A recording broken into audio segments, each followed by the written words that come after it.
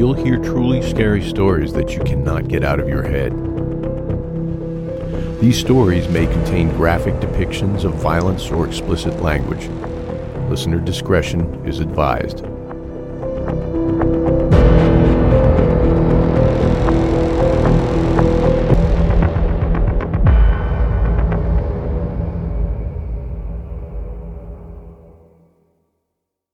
I've thought a lot about it over the years, and I still don't know if it was the sound or the sensation that woke me up that first night.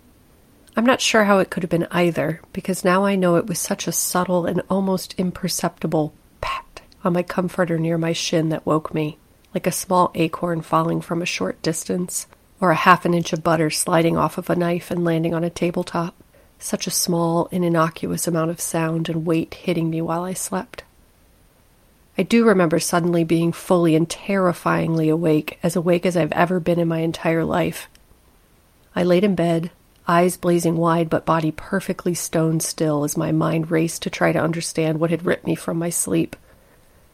Without moving my head, I trained my eyes down the length of my bed toward the area on my leg where I somehow knew the tiny but intentional pat had occurred. I went through all the cliché motions of trying to determine if it had been a dream or something outside of the window at the foot of my bed, or my cat Toby shifting awkwardly and disturbing a toy or a doll.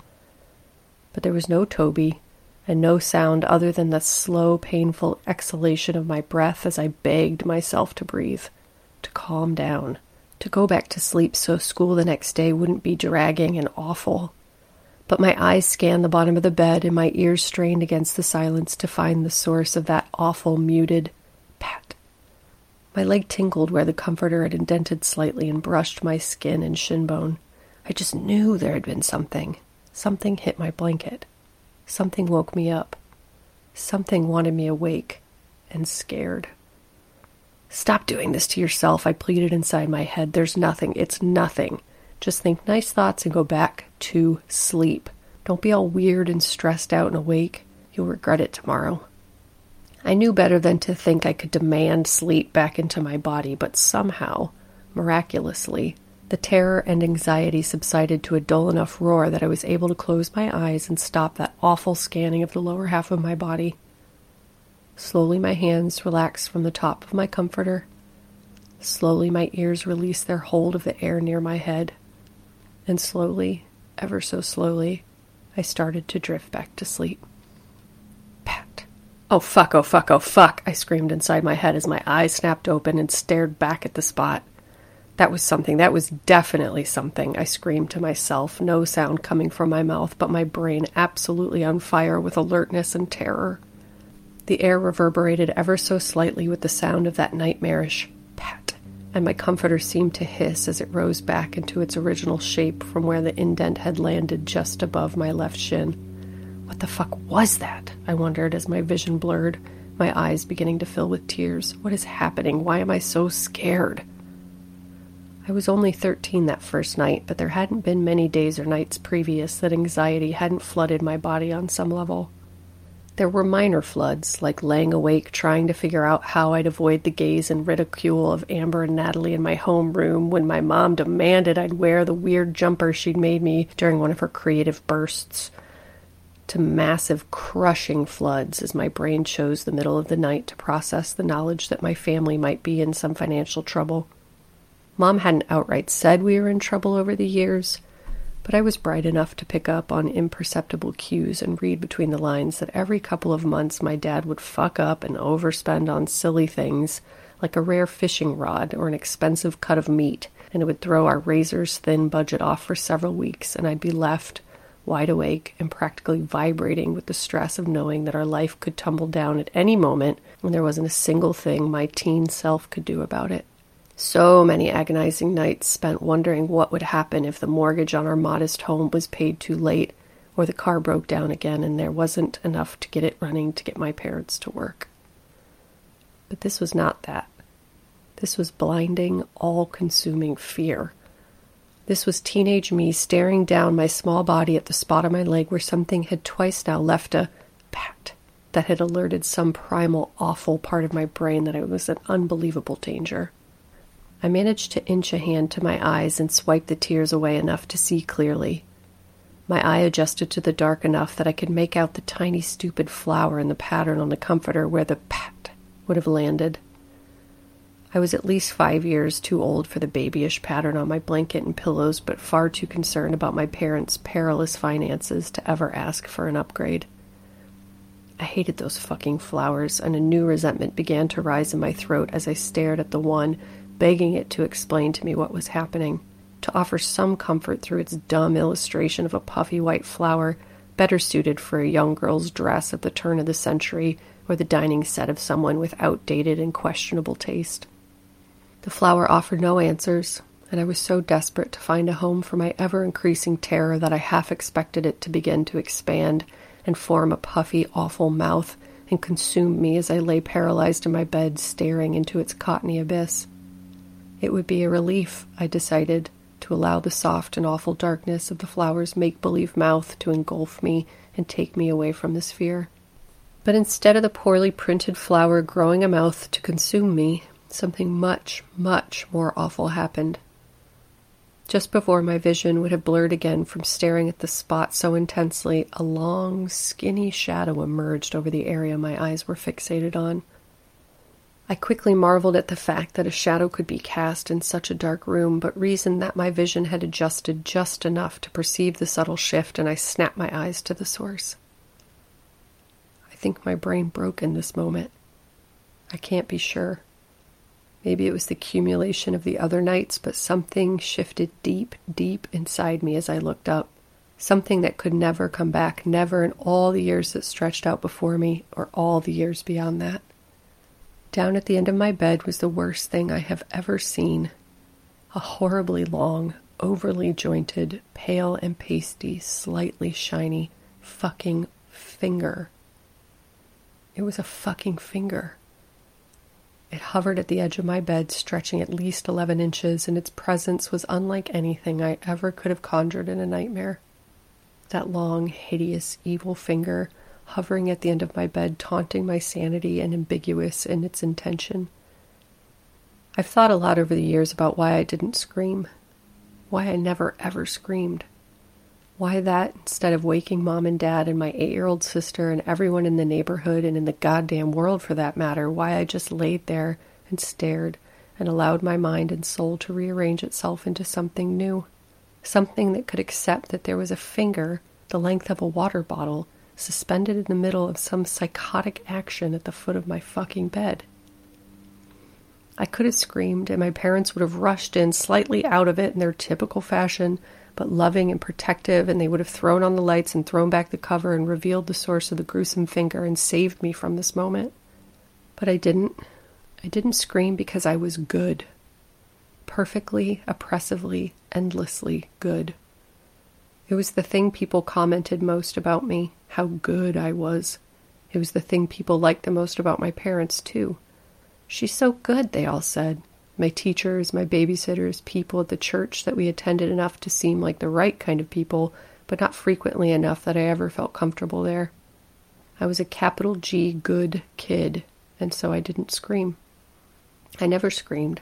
I just stared at that vile thing and allowed it to wield its invisible power and change me in an instant.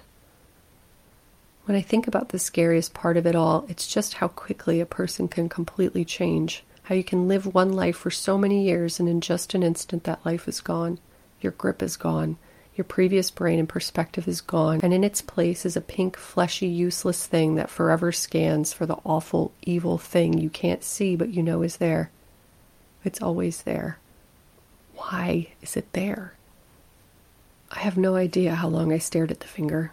I know it was just a few minutes probably because it was still dark outside when it finally broke the thick tension between my eyes and its lanky horror, and in an instant, the entire angular length of it bent in far too many places for my brain to comprehend, and with the swiftness of a scorpion, it arched over, and with intense restraint, the tip swooped toward my leg and landed a single swift pat.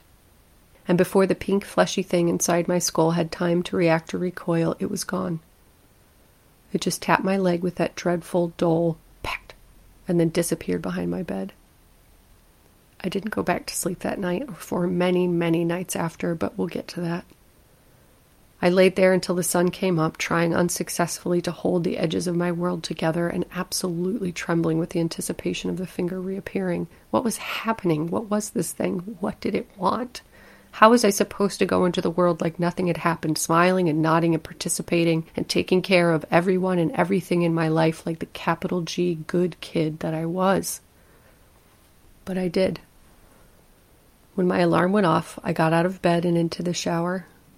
I soothed my bloodshot eyes with Visine and went through the motions of eating the toast my dad prepared for me, even though the act of chewing and swallowing the barely buttered toast was nothing short of torture.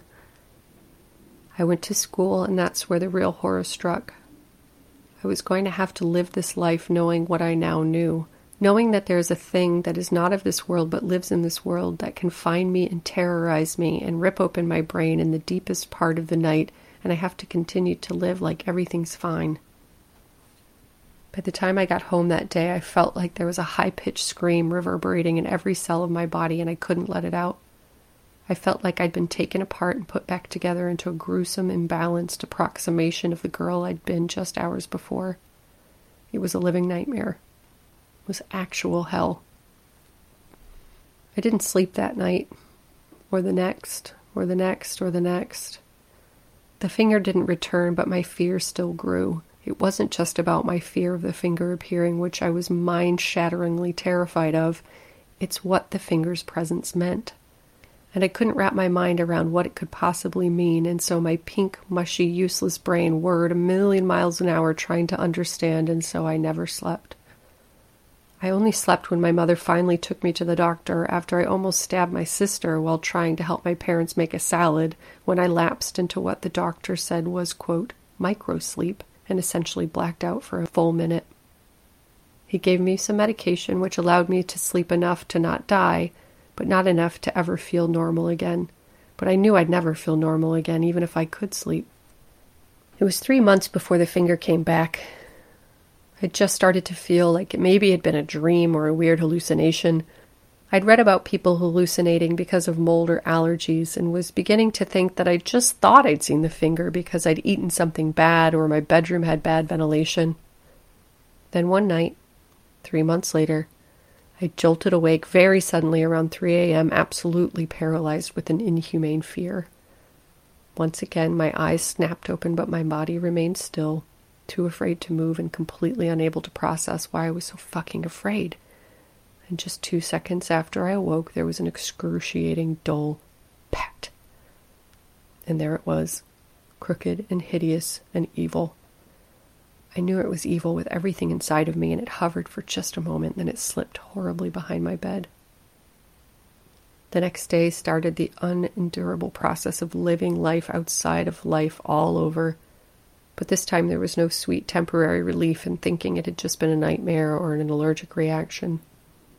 The finger came back the next night, and the next, and the next, tormenting me into a state of total permanent panic for months. Starting the day, every day was just as bad, if not worse, but I was still a capital G good kid, and so did what I was supposed to do, and diligently took my sleeping pills to hang on to some semblance of sanity, and not worry my parents too much, even though my world wasn't just splitting at the seams, it was absolutely shredded. Eventually I got a night or two off, and then sometimes a week or a month, but it always came back, and along with it the searing panic and fear wrapping tighter and tighter around my stomach and brain, and eventually suffocating rational thought and real emotion and reason.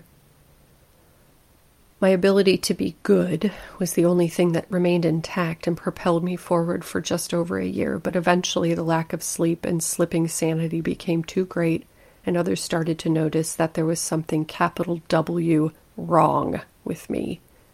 My desire to be good kept me from ever disclosing what was going on, from ever letting anyone in on my dire ordeal. How could I do that to someone else? How could I risk ruining the world of someone I loved, of unleashing something so horrific on someone else? I just let them think that I was going regular old crazy, that my mental health was failing me, and one day they brought me to the hospital for a few days, and then a few more, and eventually I never left. At first, I'll admit, I held out hope that it couldn't find me here, but of course that thought was stupid. Of course it found me here. The drugs are stronger here, but they don't save my pink, mushy brain from still knowing that it's in the room just seconds before it lands a dull but utterly destructive pat on my leg. It's been 7 years, and it's visited me almost every night for the last 3. You'd think I'd be used to it now, but I'm not scared of its presence. I'm scared of what's coming. The strange torment isn't what it wants. I know there is something much, much worse coming. I've known it since the first night. Well, maybe the second, but I've known it for 7 years, and this isn't it. The disgusting nightly taps on my leg are just the warm-up. I'm amazed that my brain hasn't completely imploded from the fear and anticipation of what's coming, but maybe the curiosity of what that could possibly be is the only thing keeping me here at all. Every night I awake to my nerves on fire from fear. Every night I feel and hear that sickeningly dull and ugly pat.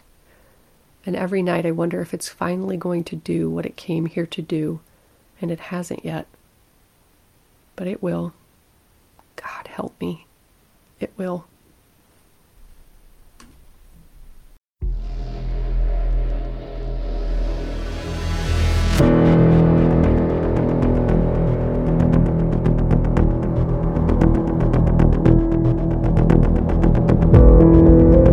This story was written by Courtney Eck and narrated by Courtney Eck.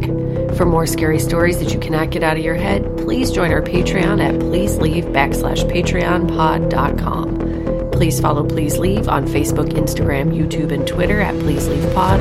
Our email is pleaseleavepod@gmail.com, and our website is pleaseleavepod.com. This has been a Two Penguins Media production.